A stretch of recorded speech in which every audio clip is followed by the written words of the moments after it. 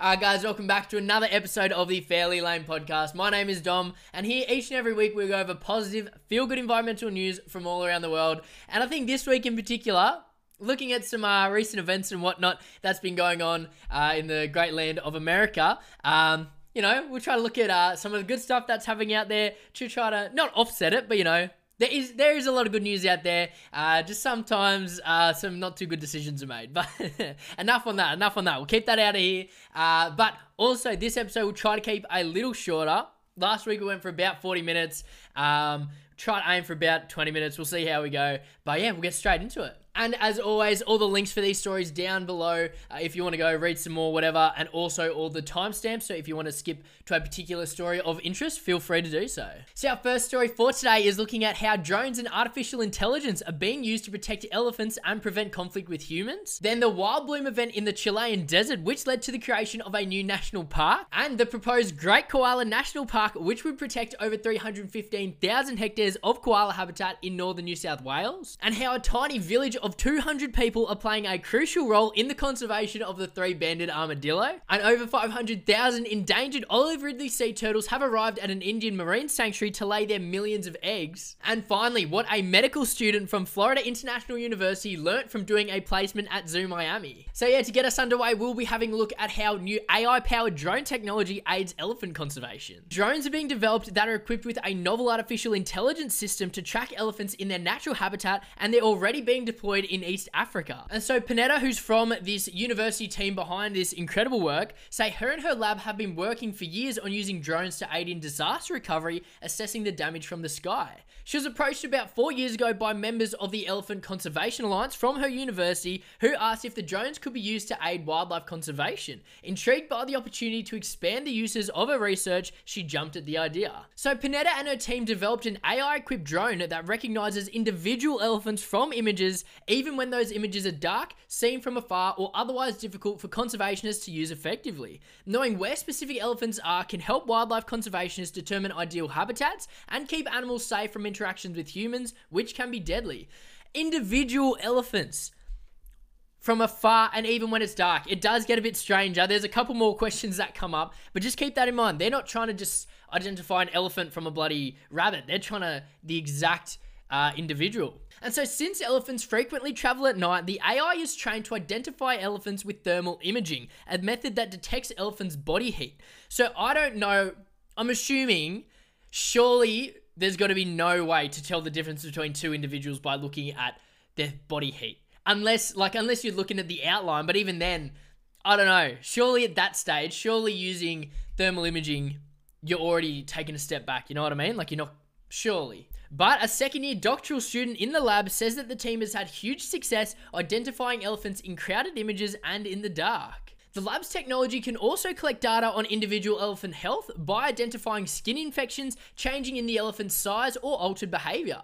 And they also say the drones might also deter poaching, because the poachers will recognize drones as signs of human presence and hopefully avoid the area. Panetta says drone tracking is more humane for the elephants than other strategies, like attaching radio collars, which can interfere with the elephant's natural behaviors. The current approach for elephants now is quite invasive. We're trying to track migration patterns with a very non-invasive approach.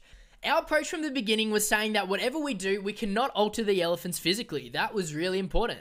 And so part of the non-invasive approach includes identifying elephants on a first name basis from afar. All elephants, he says, looks quite similar, especially when they're free from markings like spots or stripes, which can help conservationists identify individuals from other mammal species.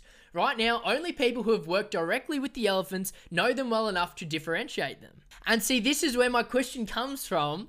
Even if it's just two elephants in daylight up close, only the people who have worked closely with them are able to identify them. Surely they can't be identified using thermal heat. I don't know. What do you guys reckon? And so they're hoping to improve identification by using characteristics like tears in ears, head size, and tusk shape and orientation, among other things that differ between individual elephants. They can use that information to train the AI to match those characteristics to elephant names. And so this is a bit like, I did a little, what do you call it?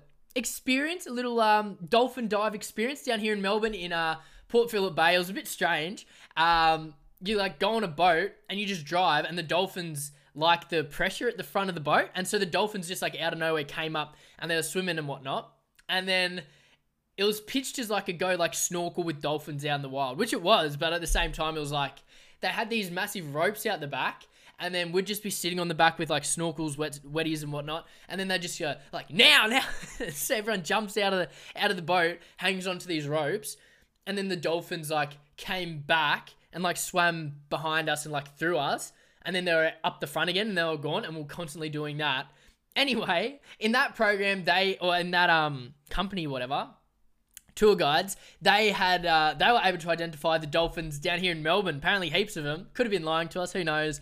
Because some have different nicks and scratches and whatnot from old battles and old war wounds. So yeah, it sounds like a pretty common technique. And so this is where, I don't know if they're trying to make it sound like it's going better than it is, because he went on to say that it's a tricky task. Current monitoring technology has only about a 56% success rate, but we're positive we can do way better than that.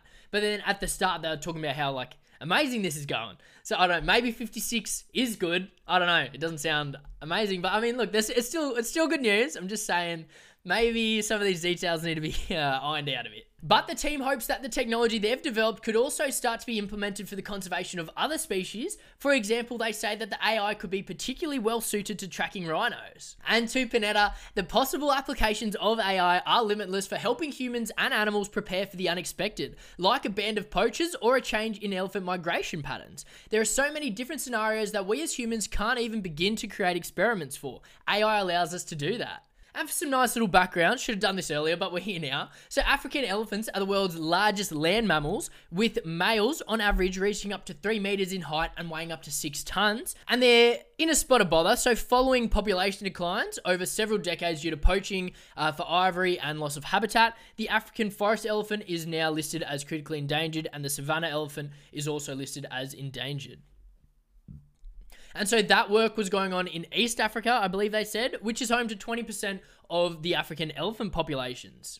And there's another article we'll have a quick look at about preventing conflict between elephants and humans. But before we do that, why are elephants so important? So, elephants play an essential role in their environment. They're landscape architects. For instance, as they move around and feed, they create clearings in wooded areas, which lets new plants grow and forests naturally regenerate. And they're also important for seed dispersal. So when elephants eat seed-bearing plants and fruits, the seeds often re-emerge undigested, and it's the way a lot of plants spread. And elephants can eat big seeds that small animals can't. There you go. And so this is another article looking at how AI can be used to prevent human-elephant conflict. And so this one is called Wild Eyes AI. And so the system involves small cameras that work remotely, hidden in a tree above the reach of elephants. And when the camera's motion sensor is triggered, it uses computer vision to detect elephants in the frame and transmit those images in near real time to the cell phones of village guardians. And then the hope is that by alerting these village guardians, they'll be able to detect elephants and transmit signal alerts to wildlife managers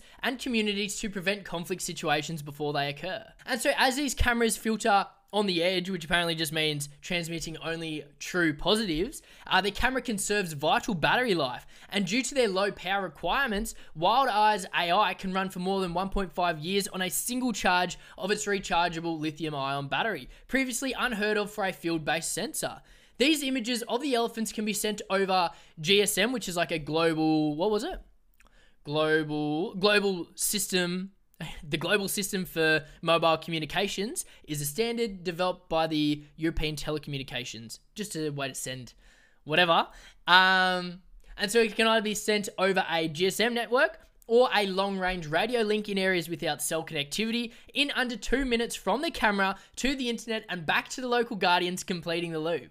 And so with this prior knowledge that the elephants may be approaching, the villagers and rangers will be able to respond before elephants raid crops, destroy homes, or endanger local villagers by using traditional acoustic techniques to scare elephants away or strengthening physical barriers around the fields.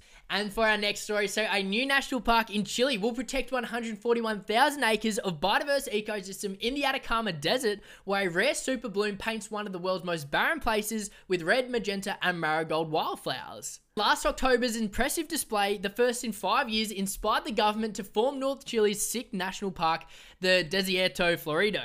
And apologies for the rest of this article. If I mispronounce anything, I definitely do not mean to. If anyone's able to inform me better, give me some clues or some tips, Greatly appreciated. So the Atacama, the world's driest non-polar desert, brims with blooms that sprout every 3 to 10 years. The insects and birds that rely on them, and the microorganisms that flourish in the zone's harsh, hyper-arid core. And many of these microbes hold clues about survival on an increasingly arid Earth, as well as the potential for life beyond it. And so the 600-mile-long Atacama is wedged between the Pacific Ocean and the Andes Mountains, both of which shield the desert's core from precipitation. It's nearly 50 times drier than Death Valley, and some weather stations there are yet to record a drop of rain. And in the last 40 years, the Atacama has seen an estimated 15 superblooms. The phenomenon typically follows El Niño's warm weather, where the winter rains strip the protective coat from the dormant seeds, which leads to their blossoming. The magnitude of October's bloom surprised scientists since it occurs after lower than usual temperatures. And apparently there's still lots to learn about Chile's superbloom, as little is known about the eco-evolutionary process that the Desierto Florido flowering desert triggers, such as how plants have evolved to guarantee pollination during the rare and short blooming period. And so while preserving these blooms is important for the region's ecosystems, Chilean microbiologist Cristina Dorador says protection should extend to the critical species we can't see, the microorganisms. In the northern desert's hyper-arid core, microorganisms get savvy. They nestle inside rocks and survive off minuscule water droplets from overnight fog. It's a microhabitat. There's a whole ecosystem inside of a rock.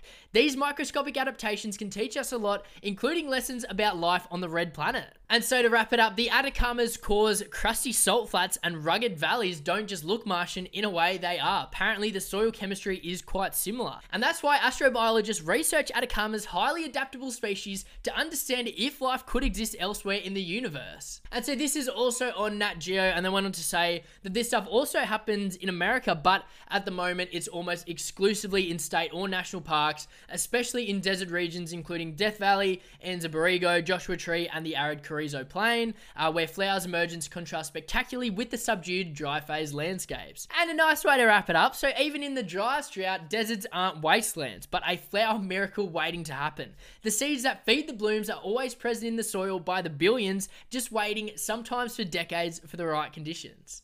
And so before we get into this next story, as we all know by now, Fairly Lame is now supported by 4Ocean. If you're not familiar, they're an amazing organisation working to clean up the world's ocean, and so far have removed almost 30 million pounds of plastic from the ocean. I think I said pounds, but we're going to roll with it. So this month, each month they have a cause in particular. It might be an ecosystem, could be a species. This month, it's all about puffins, right? Everyone's favourite bloody seabirds. Shout out puffin books from the good old days. And so puffins' biggest threats are climate change, which is partly fueled by the plastic industry. If you want to learn more, they've got a whole page on their website going about the threats and even the ecology and behaviour of these species. There's 4 species of puffins, I didn't know that. Shout out the great horned puffin. It's got a bloody horn sticking out of its beak. But yeah, if you use the affiliate link down in the description and the code FAIRLYLAME, all one word, you can get 20% off everything, not just these bracelets, which potentially one of the sexiest pieces of or accessories the world has ever seen, but they've also got beach cleanup equipment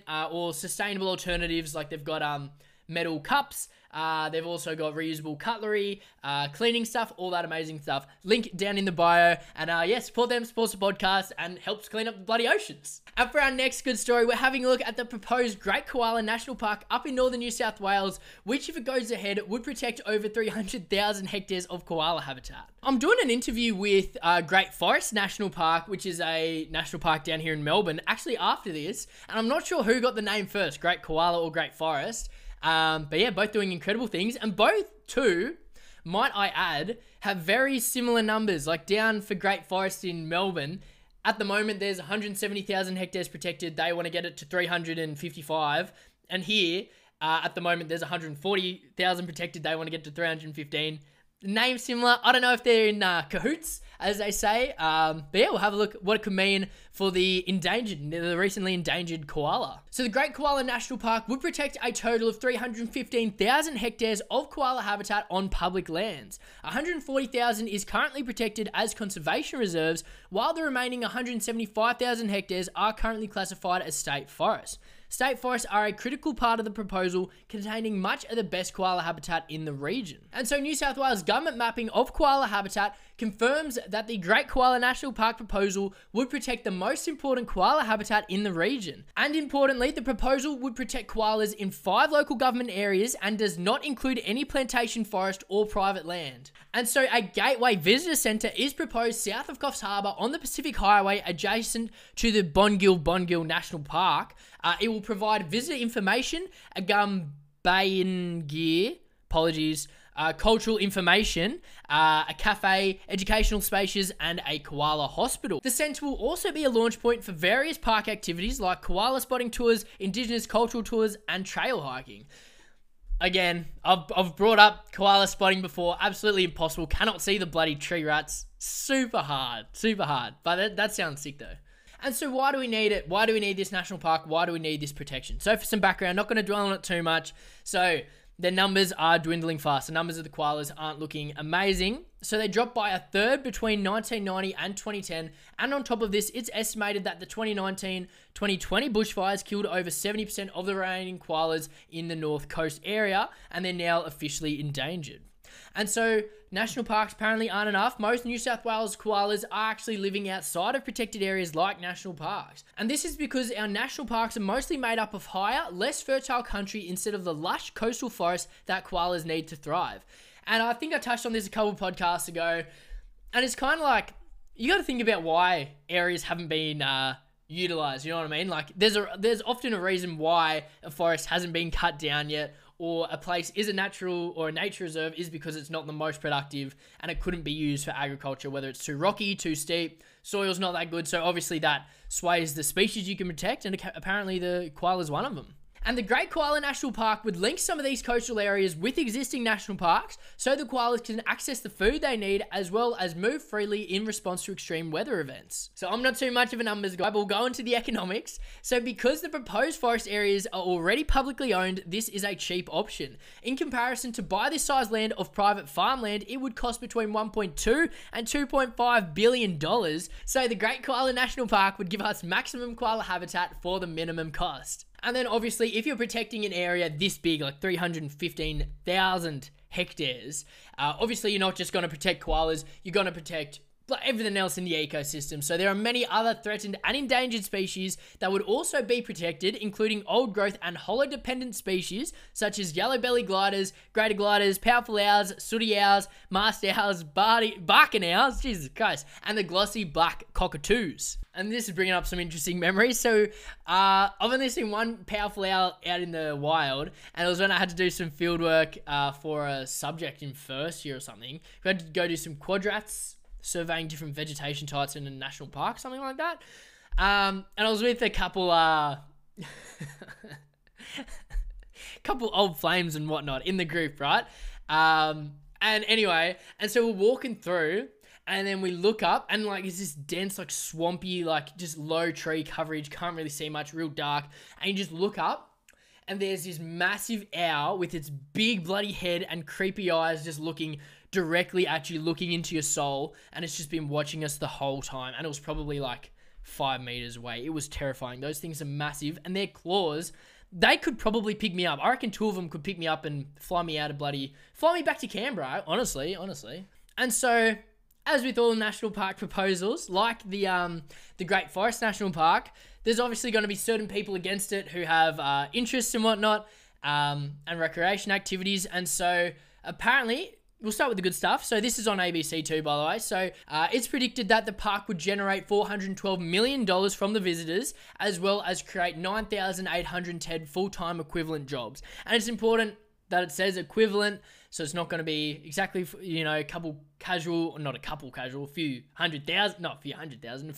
thousand casual, seasonal staff, whatever, part-time staff. So it's not all full-time, but it still is a hell of a lot of jobs, and obviously forestry industry is not too happy about that. And they just went on to say that state forest native logging would be hard hit, and we could see around 675 jobs axed in the region. And then Timber New South Wales said that job losses would exceed 1,500, and that the move would cost the region's economy at least $700 million a year, which sounds like a lot, especially, again, like different projects. I don't know if it's just a name, but especially when you consider that the Great Forest National Park, the timber industry down there, it was the same issue, native logging or whatever. That was only bringing in 12 million. No, obviously different situations, but 12 million to 700 million seems mental. And I guess it's cost the local economy, so it's not all, top line revenue or whatever. It's like the indirect and like the people coming here for work and spending money. But still, that does sound like a lot. What do you guys reckon? Do you reckon 700 million? I don't know. And for our next story, we'll have a look at how this tiny village in Brazil are playing a crucial role in the protection and conservation of the three-banded armadillo. Again, apologies before we get into this. I feel like I can already see a couple words popping out that I'm going to absolutely butcher. Apologies in advance. I don't know what the hell I'm talking about.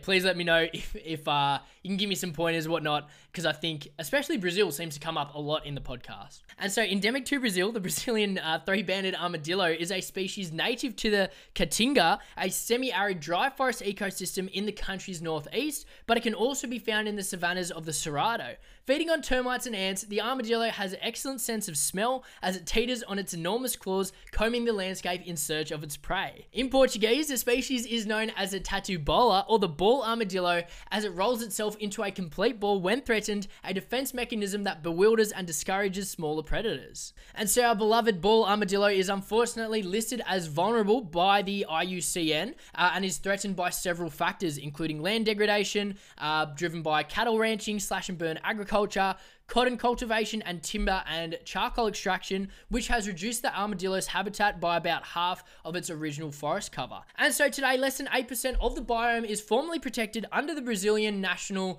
Nature Reserve legislation, and only 1.3 receives full legal protection. And so this is where we learn about this incredible village literally doing the Lord's work. So, nestled in the rugged terrain of the Bahia's Chapada Diamantina Mountains, apologies again, in northeastern Brazil, the remote village of Sumiduro is home to a little more than 200 people. Despite its size, Sumiduro is the first place to use citizen science and community-based conservation to protect the Brazilian three-banded armadillo. So they first started a monitoring program for the armadillo in the village as a part of a general biodiversity survey for the environmental licensing of a wind farm. Since the project's inception, the community has played a crucial role in collecting valuable data on the armadillo species in the area. Local field assistants monitor the animal in and around agricultural land and forest fragments, while village residents report armadillo sightings to the project's database, providing photos and GPS coordinates. Combining this data with a statistical technique known as occupancy modeling, shout out My Honors Project, go watch the vlog, go watch the Honors vlog. This allows the researchers to build a comprehensive picture of the armadillo's occurrence and movements. There is actually relatively little knowledge of how this species utilizes habitat in human-modified landscapes, yet this kind of data is essential for effectively conserving the species. And so we touched on how this whole monitoring started because a wind farm was going to be built. Well, it was finally constructed in 2009, and the new employment opportunities from the wind farm have improved the residents' living standards, which then reduced the reliance on slash and burn agriculture in the area and curbed habitat loss. And with the wind farms also came more police. Heightened law enforcement discouraged illegal hunting, which resulted in more protection for the armadillo. Some of the oldest cave paintings in the Americas can be found in the northeast of Brazil, and many depict armadillos, so the association between humans and armadillos clearly dates back to ancient times. And the armadillo has become a symbol of local pride in the area, with residents saying we really didn't have much of an understanding about the armadillo and its importance before, but we are conscious now of preserving the flora and fauna of the area. We gain so much more by preserving this animal than by killing it. That's why we've embraced this cause and hope it will bring visibility to our community. If you thought it couldn't get any better, you've been fooled, because it definitely can, because after more than a decade after the economic shift when the wind farm came in, the reduction in hunting pressures has given the armadillo much needed respite. The researchers are beginning to see signs suggesting the species is on the road to recovery. Nowadays, it's getting much easier to find, and the decrease in hunting is paying off. We've seen the armadillo multiply over time. And what our research shows is the potential that this species has to not only survive in human-modified environments, but even to become common, provided that hunting and habitat loss are tackled through the inclusion of local communities in conservation. So before we get into these last few stories, could you please make sure to head over to Instagram and TikTok at fairlylame_, because that's the home of my daily news show, right? So it goes for about 60 seconds a minute, Monday to Friday, where we look at good environmental news from all around the world, but all the stories are completely different to the ones that we look on the podcast, right? So we're trying to keep it separate so we're not repeating ourselves bloody 5 days a week. So yeah, head over there for more good news and a whole heap of bloody really cute animal content as well. But anyway, back to the good news. And for our next story, so Olive Ridley sea turtle nesting has begun with over 500,000 turtles laying eggs in 4 days at an Indian sanctuary. So as many as 503,719 turtles laid eggs in the last 4 days on the tranquil beaches of the sanctuary in Kendrapara district, the world's largest rookery of sea turtles. And this number is also higher than last season when 501,175 turtles laid their eggs. Imagine being the poor bloke who had to count 500,000 turtles. The 5-kilometer stretch on the 2 tiny islands make for a proper nesting site for the turtles since there are no predators or human habitation there. The phenomenon continues for roughly a week and the eggs hatch in around 45 days. After this span, the tiny hatchlings come out and make their way to the sea. And around 40 forest officials, including forest guards, are guarding the nesting sites and the sea to protect the turtles and their eggs. The state government imposed a ban on fishing activities inside the sanctuary from November 1 through May 31st to protect the turtles. And for some context, so the Olive Ridley turtle are protected under Wildlife Act of 1972 as a vulnerable or endangered animal. And so this is bloody mind-blowing. So we already had over 500,000 turtles come to lay eggs. How many eggs do they lay? Females, on average, lay 109 large round eggs. What's that add up to? I don't even know. What does that add up to? 54 million. 54 million baby, if they all hatch, 54 million baby turtles on a 5-kilometer stretch of beach. That's mental. And for our last story, we'll have a look at how this Florida International University medical student ended up doing a placement at Zoo Miami. So the bloke, Michael Valenti, graduated from FIU's College of Medicine in April, and next month he starts his residency training in pediatrics at a children's hospital in Orlando. And so on the first day of his last medical school rotation, he got a call that a patient was en route to the hospital who was just a few months old, had fallen and appeared unable to put weight on her left leg. After a quick physical exam, we proceeded to take x-rays. While looking at the films, I was struck by how translucent the bones were in our patient's leg. Surely she must have some metabolic disease resulting in poorly developed bone tissue. Nope, birds just have air in their bones to help them fly. And it turns out that patient was a flamingo that called Zoo Miami home. Over the next 4 weeks, he had the privilege to learn from the world-class animal health team at Zoo Miami, not just about the differences between the anatomy, physiology, and diseases of animals and humans, but importantly, the similarities and relationships between the two and areas for future collaboration. This approach is known as One Health, that recognizes the health of people is closely related to that of animals and the shared environment. And so he's always been passionate about conservation and zoology. And so he just reached out to Zoo Miami, which led to my first question, like, surely this had to be done before. Like, surely you can't just be like, oh, well, I'm interested in it, so I'm going to use my medical degree to help tigers, you know what I mean? And so he reached out to Zoo Miami to set up a pilot medical school rotation, which was met with immediate enthusiasm from the zoo's chief of animal health, who embraced the idea of setting up a clerkship that would bring medical students to the zoo to learn through experience, reading, and discussion about the animal health field. During his rotation, he assisted in surgeries on a flamingo, owls, and lizards, physicals on a Florida panther, an otter, and an anaconda, and a magnitude of other procedures and exams involving many other animals at Zoo Miami. And as a future pediatrician, he said he found a highlight in participating in assessments of a juvenile giant anteater named Ziggy, born prematurely. The team monitored his growth milestones in much the same way pediatricians follow the growth of human babies. Beyond such practical experiences, the readings and discussions with the animal health team challenged him to think about One Health topics like zoonotic diseases, climate change, and ecological food chains, and to identify areas for collaboration between the fields. And I did some more reading, and it turns out this has been done before. There's a couple examples on this website if you want to have a look. Again, always linked below. This is on Science News Explores. And so a chimpanzee named Pandora changed the way that physician Barbara Nadesan Horowitz thought about practicing medicine. Veterinarians at the Los Angeles Zoo in California were worried Pandora had a heart problem, but the zoo did not have the medical tools it needed to study the chimpanzee's heart, but a human hospital would. So the zoo doctors contacted Horowitz, a cardiologist and professor of medicine who works at the University of California, Los Angeles, not far from the zoo. So a lot of the time, time she's having to do ultrasounds on human hearts, and later on Horowitz was asked to ultrasound a gorilla's heart, and soon she was looking at the hearts of lions, tamarins, and other animals. The more animals she saw, the more she talked with the vets. I heard about animals with diabetics, breast cancer, obesity, the list went on and on. She had not grown up with pets in her home, and it opened her eyes to how many diseases I was taken care of in human beings that also happened in animals. And she went on to say that learning about diseases in other animals can help doctors take better care of animals and people. This cross-species approach to animal and human health is called One Medicine or One Health, as we looked at before. This approach is not new. Some of the greatest discoveries in medicine have come from studying diseases in both people and animals. For example, a virus that infected cows and people led to the vaccine for smallpox, the only human disease ever completely wiped out. So that's it for episode 29 of the Fairly Lame podcast. Hope you guys enjoyed. Let me know down below your thoughts, and over on Instagram if you're listening audio only. Make sure to head over to Instagram and TikTok to follow during the week between podcast episodes and to get clips from the podcast too. See you over there. Have a fantastic rest of the day, and we'll see you later.